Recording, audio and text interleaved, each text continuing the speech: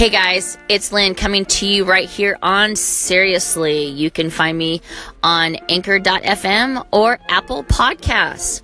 How are you guys doing? I hope you had a fabulous weekend. It is Monday.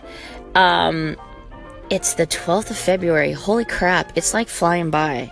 I don't even know what to even think about that. So much going on. You know, I've got a kid who's a senior in high school and things are just flying by. And you just get to the point where you think, have I done enough to prepare her for her next journey? Wait a minute, I just signed her up for kindergarten. How can she be graduating college? I probably, like a lot of you, wrestle with the whole, have I done enough? Have I done the right things? Is she prepared? Is she going to be successful? If she's not successful, is that, holy crap, talk about throwing some good Catholic guilt on yourself. Oh my Lord. But I gotta say that I know without a doubt that I have done the very best job that I could. And I want to tell each and every one of you, if you are a parent and, you know, there's times that you struggle with, am I doing the right thing? Am I handling this the right way? Give yourself a break. You know, it's not easy. Shit, it's not easy when you're a single parent. Holy crap. I wish, like, when you go to get a divorce, you have to automatically do therapy.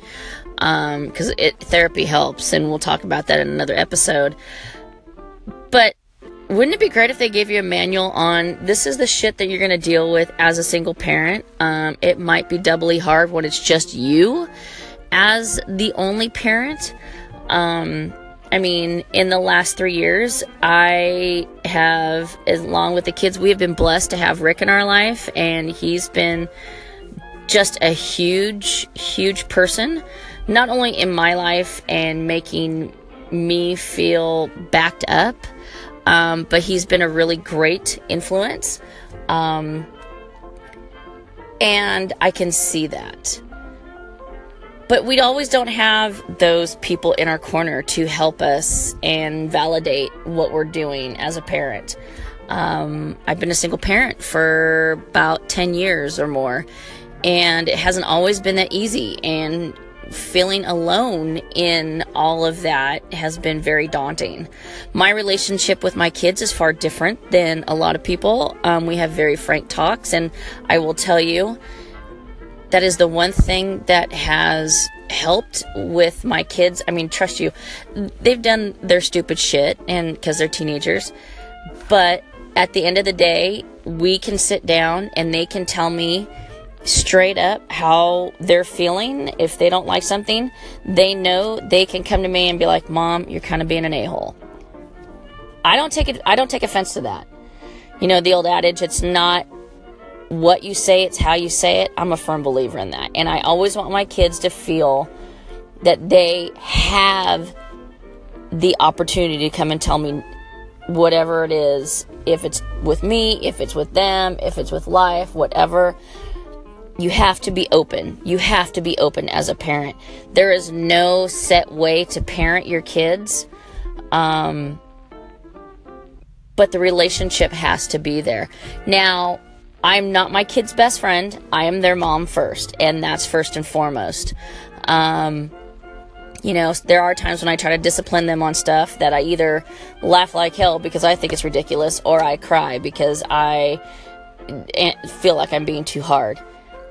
Again, give yourself a break when you guys are dealing with your kids. It is so, so important. You know, your kids are a direct reflection of you and how you deal with stuff. And when you are open and honest and have a kind heart, your kids will be open and honest and have kind hearts too. So that's all I got for today. I'm going to go and put my daughter's senior page together and have an amazing day. So you guys do the same. I'm out. Writing this gratitude journal.